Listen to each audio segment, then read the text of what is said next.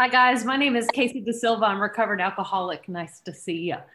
Um, yeah, I just, it's funny because when I moved to Houston, I moved around a whole bunch of my in my recovery, and I'll tell you, if you've ever been the type of person that has to have had to move when you've been sober and trying to sniff out where the good meetings are, and what I mean by that, good being a meeting where you feel like people aren't just whining about whether or not their cat got sick today, but they're actually talking about, the power that God's brought to their lives and working the steps and how their lives have changed as a result of, Alcoholics Anonymous. And, I was like wandering around into all these meetings, and there's a lot of war stories. And I just happened to find upon this group, and, lo and behold, found out there was a bunch of other people that were in my lineage, just that I just didn't know. And it's great. It's like 2 minutes down the street from me.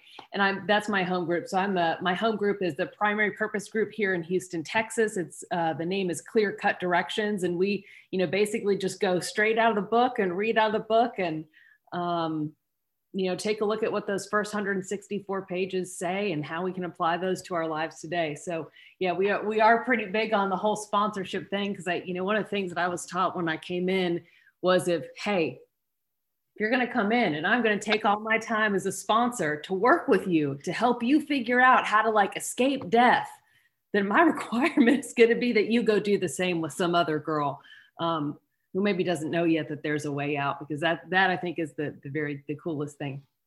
I am. My sobriety date is 6/4/09, and I got sober in the Texas Hill Country. So I got sober in a little place called Kerrville, Texas, which basically has nothing to do there aside from recovery or be a retiree. And at the time I was 24 and, just ended up in this freaking hotbed of enthusiasm where, walk into this meeting, and it was kind of like everybody in there, as you guys can imagine, knows that you're the newcomer, right? And they just all immediately knew. I probably looked a little bit like a first step experience. I was sort of like a goth girl dressed in black taffeta, high lace collars in the middle of summer, dead of summer in Texas. I looked probably about as happy as I felt on the inside, and I was absolutely dying of alcoholism. And all these women just like, oh, hi, nice to meet you. What's your name? They want all the stuff about me, which the reality is that one of the first times you walk into an AA meeting, you're really hoping you can just kind of slink around the back, or at least I did. And they kind of taught me about what the meaning of this program was, because they really took the time. I remember I was living in Austin, Texas at the time before I got sober. I was, out in a band in Austin, and really kind of thought to myself, one of the things I need to do is I need to get my band back, and I need to get the guy back that I'm with, and I need to go back to school, and I need to do all of these things. And, I walked out of that AA meeting, the second one I ever went to, and, all those women had remembered my name from the very first time that they met me. And it was kind of one of those moments where I realized, hey, maybe there's something in this AA thing. These people actually took a second to, to care and to figure out why I was there. And that mattered, because I don't know up until that point, and maybe some of you guys can identify with this. I don't know up until that point that I had a ton of friends that were really true people that actually really cared deeply about me. I certainly didn't about other people. And as a result, the types of people I surrounded myself with were sort of similar. And it was just a really, really cool, amazing thing. And, so these women, they're all, oh, do you need a sponsor? Do you need help? And they would, how they say this thing in meetings, right? Look for a sponsor who has something that you like, who has something that you want. And I'm like, I don't know what. This girl had like a car, and her hair looked clean. And I was like, that sounds good to me. I don't know what you're supposed to be looking. Later on down the line, you kind of realize like, oh, it's like the internal glow, and they have this recovery that you want. And I didn't know about any of that stuff. I just know that this girl kind of looked like she had her act together. And after, at the time, years and years of sleeping on a mattress that had no sheets, that sounded like a pretty, sounded like what I wanted right there. And you know, the coolest thing was she said, okay, well, here's what you're going to do. You're going to give me a call and we're going to sit down and we're going to qualify you, try to find out if you're, you know, the real deal alcoholic that it talks about in this book, right? Which I found a little bit, you know, offensive. Shouldn't you know that if obviously I'm an alcoholic if I came walk into this Alcoholics Anonymous meeting? But she was really, really clear. And so was everybody in that group, that just because you drink a little too much on occasion does not necessarily mean you're an alcoholic. And she took me right into this book, and I'm going to refer to that a lot just because it's the only reason that I know anything. You know, she took me this book and she took me to page 20. It says down in the bottom of 20, it outlines for us 3 different types of drinkers. First one, it says, moderate drinkers have little trouble in giving up liquor entirely if they have good reason for it. They can take it or alone. Okay, take it or leave it alone. I knew I was not that type of drinker, right? I was super clear I was not a moderate drinker. Then it goes on to say, then we have a certain type of hard drinker. He may have the habit badly enough to gradually impair him physically and mentally. It may cause him to die a few years before his time. And then he gives us this awesome statement where it says, if a sufficiently strong reason, ill health, falling in love, change of environment, or warning of a doctor becomes operative, this man can also stop or moderate, although he may find it difficult and may even need medical attention. And so one of the things that I have found so interesting, you know, just going to a ton of different AA meetings in a ton of different cities over the time that I've been sober is, you know, I don't know that we're always taking the time to help people figure out if they're this hard drinker person or if they're the real deal alcoholic. Meaning, there are some people from my past who, if you had asked me at the time, I thought they're alcoholic. I think they drink like me. But the problem was those guys, when they got the girl, they got the good job, they got the scholarship to school, they got all these things in their life, they had a little medical trouble. They able to either stop or moderate their drinking, which was just not ever anything that I was able to do. I know that this is not the case for everybody, but I was a 100% a blackout drinker. I was drinking to blackout multiple times a day. And that was just the reality for me, you know, being from about 19 to 24. And I could not for the life of me understand why I could not manage to stay sober. And part of the thing was I sort of thought that people were out, you know, if you're alcoholic, you're only living under a bridge. And this book is so clear to us that that's just not the truth.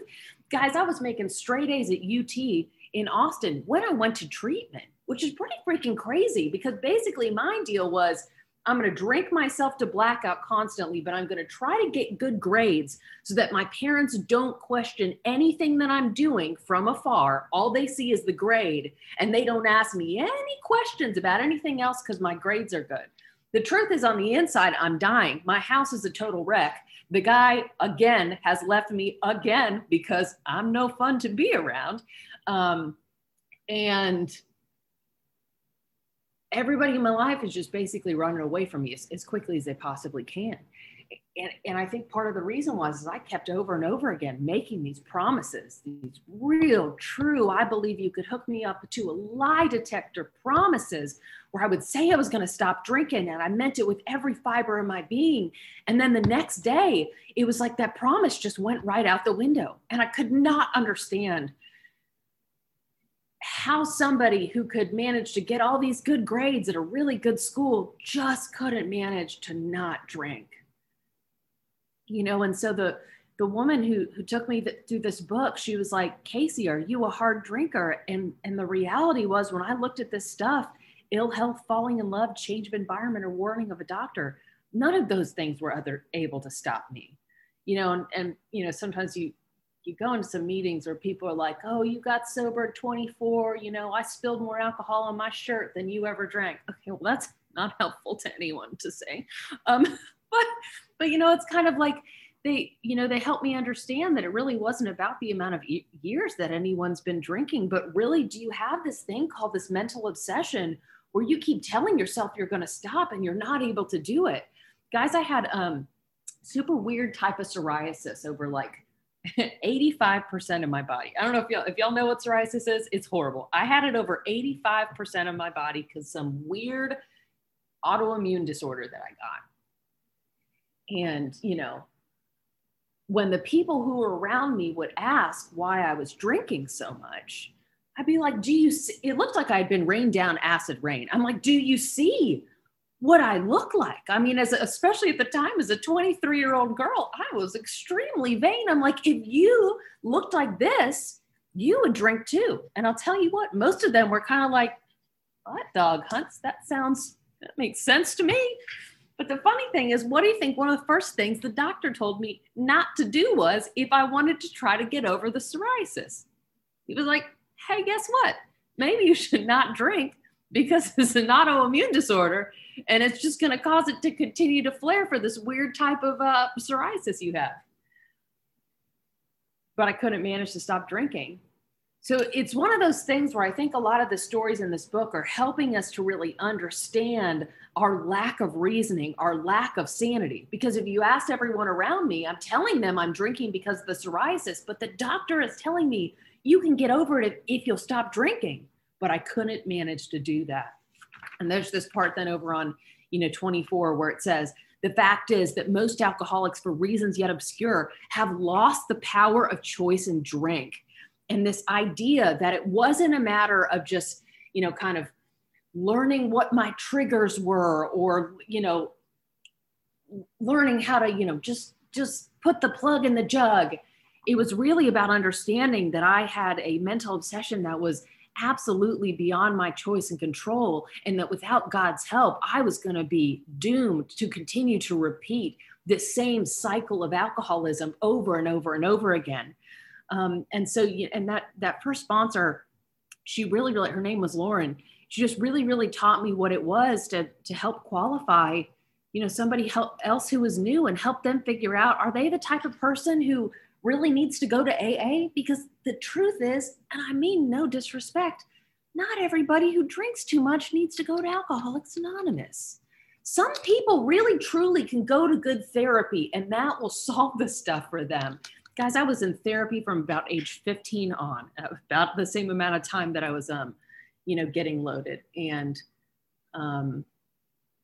couldn't even be honest with a therapist, regardless of anything else. And it wasn't until that moment when another alcoholic sat down across from me on a table and said, I know where you've been. I understand what you're experiencing. I've been there too, and I have a way out. Because the real deal is, if you can manage to stay sober by just, calling your sponsor every once in a while and maybe going to a couple meetings and never doing any step work and never learning to be of service or pray and meditate or any of those things, you may have to ask yourself, is this really the place for me? Because I'll tell you what, guys, I am not the type of person that just, meetings work for a recovery program for me. I very, very much believe what the original 100 in this book were trying to explain was that, if you want to escape the grips of alcoholism, we have a solution. It says on 25, there's a solution. Almost none of us like the self-searching, the leveling of our pride, the confession of shortcomings, which a process requires for successful consummation. It doesn't say like the solution was just go to a ton of meetings and you'll be fine. I don't know about anybody else, but I've been in that spot where I'm going to a ton of meetings. I'm living dishonestly. I'm not writing in the inventory. My sex conduct is totally crazy and I want to kill my boss at work. And then I'm wondering why I'm not okay. Well, I'm going to a ton of meetings. Well, that's not going to solve any of the crazy crap you got going on in your spirit, and I, so not just speaking just to say it. I mean, that is the facts of my experience. Guys, I am very much the type of person where my troubles generally in life are of my own making. I am at 4 years sober. I married somebody I'd been dating for 4 months. As you can imagine, that ended up very, very well. He was like, I need a green card. And I was like, cool. Sounds like a real great plan. And truly it's by the grace of God that I stayed sober through that. The grace of God and being able to work with, and really just work with a bunch of women at that time, because the reality is we can do really stupid things, stone cold, Just real sober. Largest mistakes of my life, not all have not all necessarily been related to alcohol. And I think that's one of the things that it's trying to, talk to us about in step 2, right? It says this point, it's like, look, leaving aside the drink question, leaving that aside completely, we're going to tell why living was so unsatisfactory. And the reality is for me that alcohol aside, when I pushed that all aside, I really truly was suffering from those bedevilments they talk about on page 52, having trouble with personal relationships. Yes, absolutely. Couldn't control our emotional natures, prey to misery and depression, couldn't make a living, full of fear, unhappy, couldn't seem to be a real help to other people. And that was for sure my experience when I first got sober, and later became my experience when I stopped doing the things I needed to do to stay well. And I'm years down the line, and I start turning around going like, should I kill myself? I know that's not the experience for everyone. But for me, untreated alcoholism, really, truly, drunk or sober, looks like depression for me. And the coolest thing is that every single time that I've had enough courage to talk to somebody around me about what's going on in here, they'll be able to point me in the direction of the power that's going to be able to save my life again and again if I'll do a few simple things. I'm just going to I'm going to have to write the inventory on the stupid guy, or I'm going to have to make amends to the boss who I just acted like a jerk to, or, go to my home group and clean some things up there. And that's one of the things that I really love about Alcoholics Anonymous, sort of no matter where you go, you meet a bunch of people who, sure, some of us may have a lot of fun ego stuff going on, but there's a lot of humility in these rooms. And I really, really love that. I mean, where else do you really get to go where you get to see just people own these deep, dark secrets of their past and try to figure out how they can use those to turn that to good account to someone else. I think that the first time I wrote, read inventory, I think as many of us do, one, my sponsor was super clear. She's like, we are getting you onto the other side of this inventory and amends as quickly as possible so that we can get you working with others and sponsoring other people. And when I read this inventory to her, like most other people, I was real scared. So I'm the type of alcoholic who lied to people around me for 10 months. I said I had lost the hearing in this ear and was losing it in this ear so that I could basically pretend to not participate in life. Basically, I called in sick from life for 10 months and just made up something that was 1,000% not accurate. Called into my classes, told all my bandmates this. Anytime the guy would be like, let's have a talk about our relationship, I'd be like, I can't hear you. It was some real sickness, right? And so so I share this stuff with her and inventory, and I'm talking to some of the girls at my sober home, and the girl at my sober home, she's like, that's nothing. I told people I had cancer. I was like, oh my God. But it was just the swiftness with which she was willing to reveal this truth to me. And she was like, and here's what happened.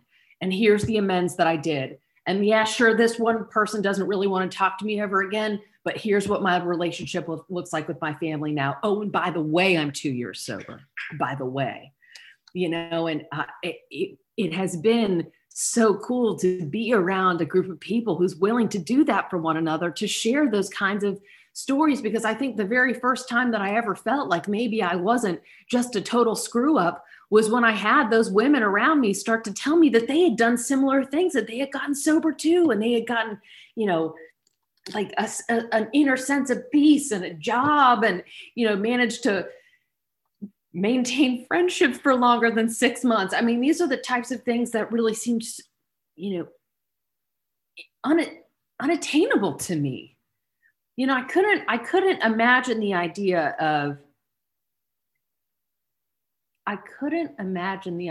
of waking up and not kind of feeling like a piece of crap. You know what I mean? And I know that's not the case for everybody, but that was certainly the case for me. And when I started to do that inventory and discuss those things with other people is really when I started to, have the experience that maybe I wasn't so bad and someday things would change. And as I went about and I made those amends, I had to go to all the professors at UT and tell them that I had lied about the hearing situation, which was very fun. So I'm at this point, I'm about 60 days sober and I'm out making amends because we were taught the same way that the first 100 were, which is that you work those steps real quick and you go clean up your crap as quickly as you can.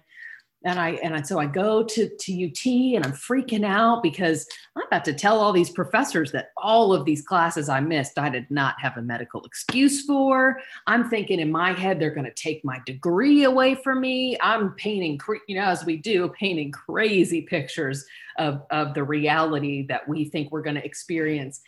And I sat down and I made these amends with these teachers, and one of the ladies, she just said it in the most poignant way. She was like, "Wow, you were real sick, huh?" It's like, man, that is the truth. She was like, you just let me know if you ever need help finding a job. It was a wild experience. This is an amends I was for sure not going to go make because I was worried about what the consequences to me were going to be if I was honest about all this stuff. And I had this woman who I just lied to for nearly a whole year tell me that, she understood and she was going to be willing to help. I think that's one of the, the most unfortunate things is when you sit down and you talk with someone and you start looking over those amends cards and, however you write them out. We tend to write them on index cards in my lineage, but start looking at those cards and they're just like, oh yeah, I'm not going to make this one because that would cause harm to me. Or whatever kind of funny stuff we say to ourselves when we're trying to justify we're not going to make amends. And it's like, man, whichever that one is that you're so scared and terrified of, that's going to be the one that's just going to blow your freaking mind because you're just going to watch God show up in that moment for you. And it might not look the way that you want it to. Really good example of that for me is I went and made amends to the boy that I thought I was going to run into the sunset with after I got sober because I thought he was going to see how sober I was and I think I was delightful. And he was like, please do not ever talk to me again. And I was like, heartbroken. I mean, just devastated, 60 days sober level heartbroken. And you know what? I don't know if that guy had forgiven me. I feel pretty confident that my ass would have left that sober living and run back to Austin in about 2 seconds in attempt to go be in that relationship, which now looking back, now that I have the clarity of God's power in my mind and in my spirit, I can actually see that relationship was not healthy. But I don't know that I would have ever learned that lesson. If that guy had come back and the amends had gone the way that I wanted to at the time, my life would be completely different. Guys, I moved from Austin, which is a great big booming city, to Kerrville, Texas, which has got nothing going on in it. And as an effect of living out there, I lived out there for about first year I was in a sober living home, stayed out there for 18 months. I learned to sponsor other women. I learned to get a job and keep that job. I learned to be kind and too nice to others. I learned to lie and then turn around and, maybe clean it up. And my life truly was forever changed because that experience that God, I think, kept me there in that town where all I had to do was practice recovery and not run back to the same old, way of life. Guys, people can get sober regardless of anyone. That's, yeah, sure. I've seen people stay sober through crazy situations. And there's nothing in this book that says anything like, you can't date anyone for a year. That's not actually in the book. But what it does tell us is that we need to be really, really careful to check our motives when we do things like get into relationships, because we do have a tendency to cause some harm and do it for selfish reasons and get with the people that we know that we shouldn't because we're driven by self. And thank God that God saved me on that amends. Thank God that he saved my ass on that one because that was real, real good. It says on 53, it says, when we became alcoholics crushed by a self-imposed crisis we could not postpone or evade, we had to fearlessly face the proposition that either God is everything or else he is nothing. God either is or he isn't. What is our choice to be? It's basically telling us, look, guys, you've got two choices here. If you're a real deal alcoholic, You can go on to the bitter end forever, blotting out the consciousness of your intolerable situation as best you can. You can go on and try to figure out how to not drink, and it's probably not going to work for you. Or you can accept some spiritual help. And so fun fact, when I first got sober, I was actually an atheist. So like, not like kind of an atheist, not like, you know, people want to be like, I'm an atheist, but then you talk to them and you realize like, they're not really an atheist. Like I was a Richard Dawkins loving, anti any kind of religion. I will get wasted and tell you how there is no God and how dare you think you know anything, whatever. I was miserable and getting drunk and trying to explain to people who were happy that they didn't know anything about their life. And so I like, you know, get to this point, I'm like step 2, you know, but my, you know, my sponsor didn't belabor the point a whole bunch. She didn't like have me like try to, okay, well now we're going to sit around and when your concept of God comes to you, then we'll move on to step 3. She was really very like clear about it. Are you willing to believe that there is possibly maybe something, anything out there that is greater than a power that is you that like might be able to restore you to sanity? And as soon as I could say, sure, she was like, okay, move on. And I remember going and talking to this guy, who's a, you know, guy with an eye patch out in Kerrville, who was really, really helpful in my early recovery. And I remember going and talking to him and saying to him, you know, I'm like, I just don't know how I'm supposed to turn my will and my life over the care of this God if I don't even know he exists. And he said to me, he goes, baby, are you willing to go through with the rest of the steps? And I said, I mean, sure, yeah, I'm down with that. He's like, okay, get out of my office. Have a great day. And that was the basic, you know, the basic of the round of it. It wasn't like, let's try to get you this great experience with God at step 3. It was about work the rest of the steps and then see what happens at step 9 when you go make that amends and you start to have the powerful experience that God is showing up for you. Go and do a little prayer meditation, not for like 2 weeks and then hope you levitate, which is like what we kind of all hope, right? We're like, I'm going to meditate once, and if it doesn't work that one time, I'm not doing it.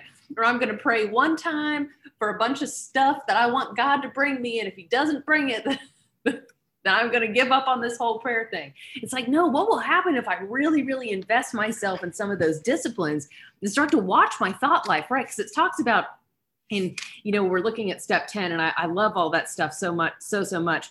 But it says, right, you know, continue on page 84 to watch for selfishness, dishonesty, resentment, and fear. And so it's trying to tell us that the thing that we need to watch is like our thought life, because it's all of those things that arise in our thought life that then become word and deed. And all of a sudden, when I start thinking a bunch of crazy stuff up here, that's when I start acting really crazy out here. And maybe all of you guys are really, really just sober and stable, but that has not always been the case for me, right? I very much, I heard a guy, Mark Houston, say this. He was like, I'm very much the type of person who works for a company for 2 weeks and then thinks that they should be the CEO. And I was like, man, do I identify with that? You know, just like the level of ego that will arise if I don't start keeping my mind in check with some real spiritual disciplines and starting to watch for those things. And then when they come up, being willing to call a sponsor, like not because I'm going to drink, because that's not what it's about today, right? I don't call my sponsor because I'm worried I'm going to drink. I call her because I'm like, I want to stab this girl in the neck with a pencil if she interrupts my Zoom meeting at work one more. You know what I mean? Like, it's just, those are the kinds of things that I call her about. And, you know, she'll be able to be like, wow, Casey, this really seems like you need a right resentment inventory because you sound very selfish right now.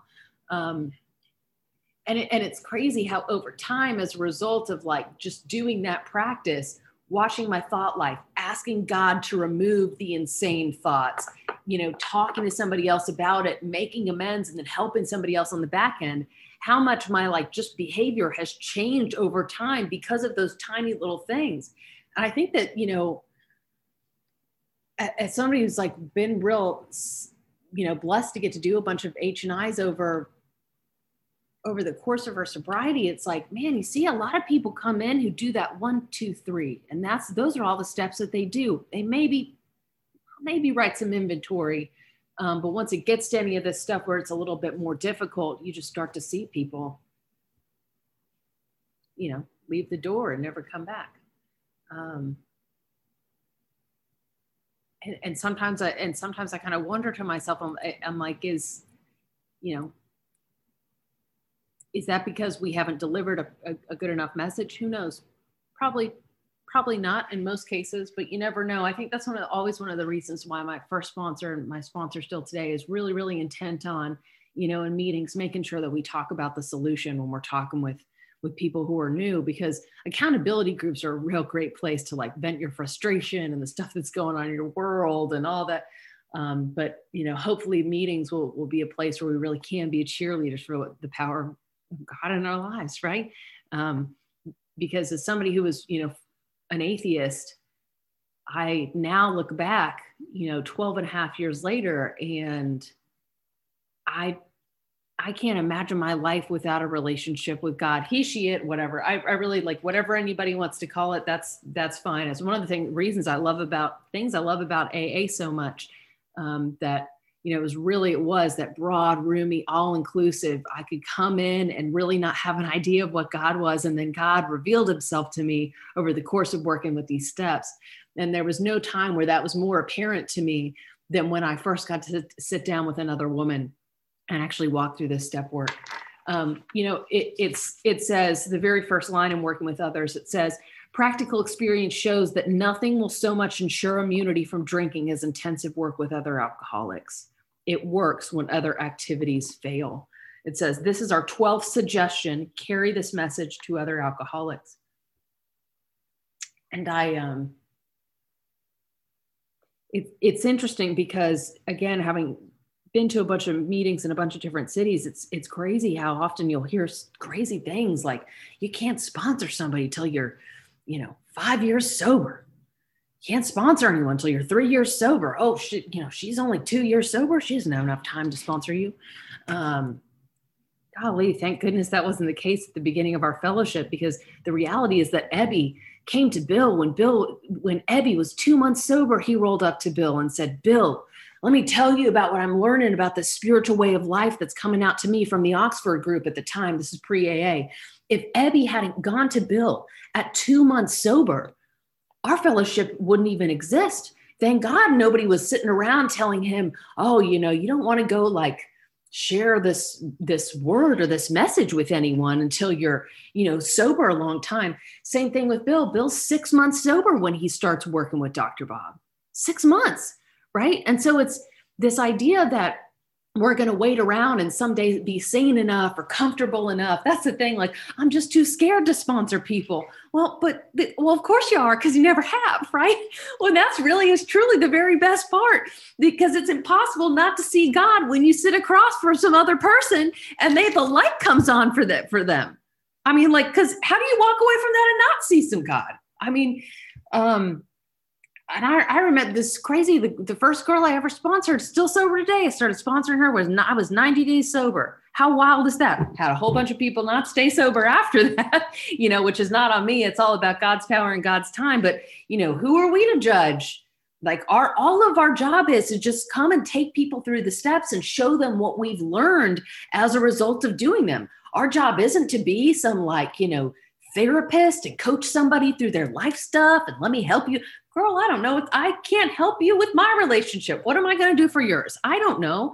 And so I think if we can keep our focus on that really basic stuff, we'll be able to experience this awesome promise, because this is a promise that if I work with other alcoholics, that's going to ensure my recovery. Oh my God, give me that.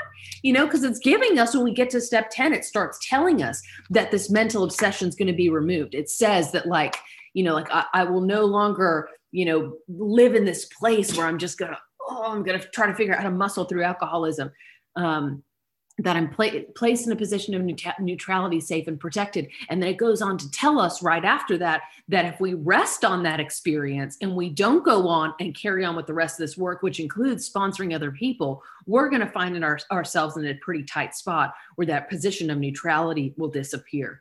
And man, did I buy into that really, really hard. And, I'll tell you, there was a period of time in my sobriety where I so I was like, I'm not going to do AA anymore. I'm going to go do this other spiritual thing over here.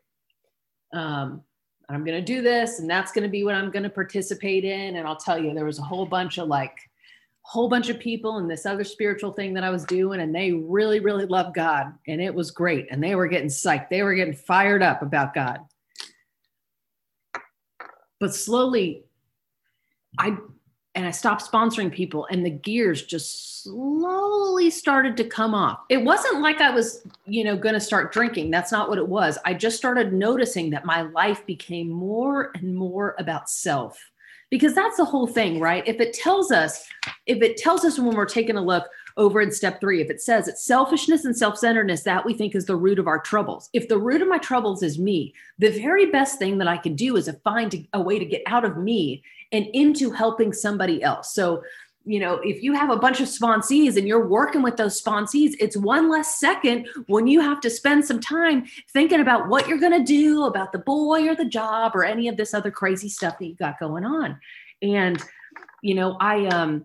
Myers, who's a buddy of mine from another, PVG group, he had basically told me, because I contacted him like, hey, bud, I think I might just go do this other spiritual thing. He was like, oh, okay, that sounds good. Well, you'll know if you start to feel real insane that it's because you're not working with any other alcoholics. And that became the truth for me. And I realized that. And man, it was crazy. Like, it was just a brief period of months where I had stepped away, and I could see so clearly as soon as I came back and as soon as I started sitting with other women and taking them through the steps, what an absolute gift it is that we have this program where we are taught that helping other people is the thing that's going to save your butt. Because to go from that place where I was a girl with no sheets on her bed, who nobody wanted to be around, to being in a spot where I can actually support and help some other person go through some crazy stuff, is amazing. I mean, it's like, it really, really is. It's like you gain self-esteem by doing esteemable acts, and helping other people is one of the number one ways that you can start to realize that you have true worth and value, because God shows up in those moments. Hey, there's times even today where like I got a girl and she'll be like, hey, I got this amends to make, and I stole a car, and then I robbed a bank, and I did this. And I'm like, I don't know what to tell you on this amends. We're going to call my sponsor on speakerphone right now because I don't know what, like, I don't know the answers to everything, but the cool thing is that we have this lineage of people that we can turn to and ask questions if we get into a weird spot. And I think that's, man, now being a place where, at the beginning of my sobriety, almost everybody that I hung around with was basically sober people. And now I'm at a point where that's just, not really the case. Sober people, not so sober people. And I'll tell you, we're really lucky that we have some inventory to turn to and some things to do when we start getting twisted, because people, God bless normies, but sometimes I just want to be like, but would you like to read a fifth step right now? Because if I could maybe point a few things out to you, but it's just different. They don't have those types of skills. Because it's not something that they're forced to do. And the reality is, I don't think I would ever write inventory either if I had not been forced to, by being convinced that my life was absolutely going to end if I did. It says alcohol is the great persuader, right? Nobody else is the great persuader. The same way it's not my job as a sponsor today to try to convince any sponsees of what they should or shouldn't do. That's not my job. And frankly, I don't have time for that. You want to go out with this crazy guy that you're dating? Godspeed to you. I hope it works out. You sound like you're being pretty selfish. You might want to check your motives, but go on. Because who has the time to try to figure that out for anyone else? Our main goal is really to just help somebody get connected to God. I heard somebody also say something really similar to that when I first got sober, was that there were two types of sponsors. The types of sponsors who's going to be like, call me every day and call me before any decision you make. And, they're going to point you to them, like that they as the sponsor are going to be the person who's going to have all the answers to their problems. Or you're going to have the type of sponsor who's going to ask you, did you pray about that? Have you written inventory? What did God have to say to you on that one? Have you gotten quiet?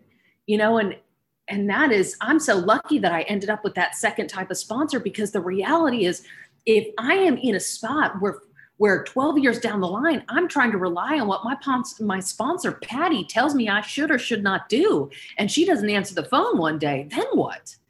She really trained me, the women who I worked with, how to like actually get quiet and allow that still small voice inside to start answering some questions. Because the crazy thing is, guess what?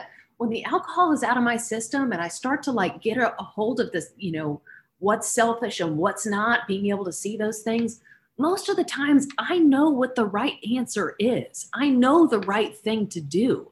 I don't need to call anybody to verify that information. I can, and that's great to talk about it, but it's like, in that when your conscience just starts to really work and you're able to pay attention. And that's one of the things that I know today.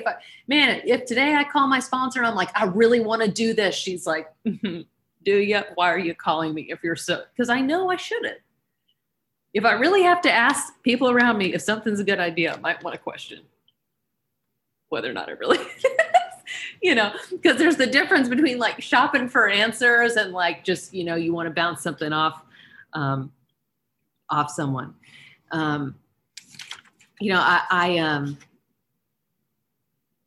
It says it here, actually. It says it actually right here. It says 98. It's not the matter of giving that's in question, but when and how to give.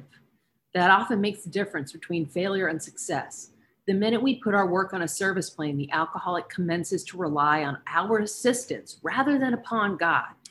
He clamors for this or that, claiming he cannot master alcohol until his material needs are cared for. Nonsense. Some of us have taken very hard knocks to learn this truth. Job or no job, wife or no wife. We simply do not stop drinking so long as we place dependence upon other people ahead of dependence upon God. And so that includes my sponsor, who's not going to be able to answer her phone all of the time. It's like, where is my dependence really? And there's been many, many times where I'll tell you, I am not perfect and my dependence has not been on God. Where I start making a lot of silly mistakes and silly decisions and, start thinking I know something about how to, run my life. And then I just start to run it right into the ground. But since that idea was burned into my consciousness that it wasn't what anybody else, if I'm always waiting for somebody else to change or for somebody else to do something or be something for me, I'm always going to be in a spot where I'm at the mercy of all of those other people, and if I'm always waiting for that, how am I ever going to be free? And I really, really believe, it's like they always say, how free do you want to be? How free do you want to be?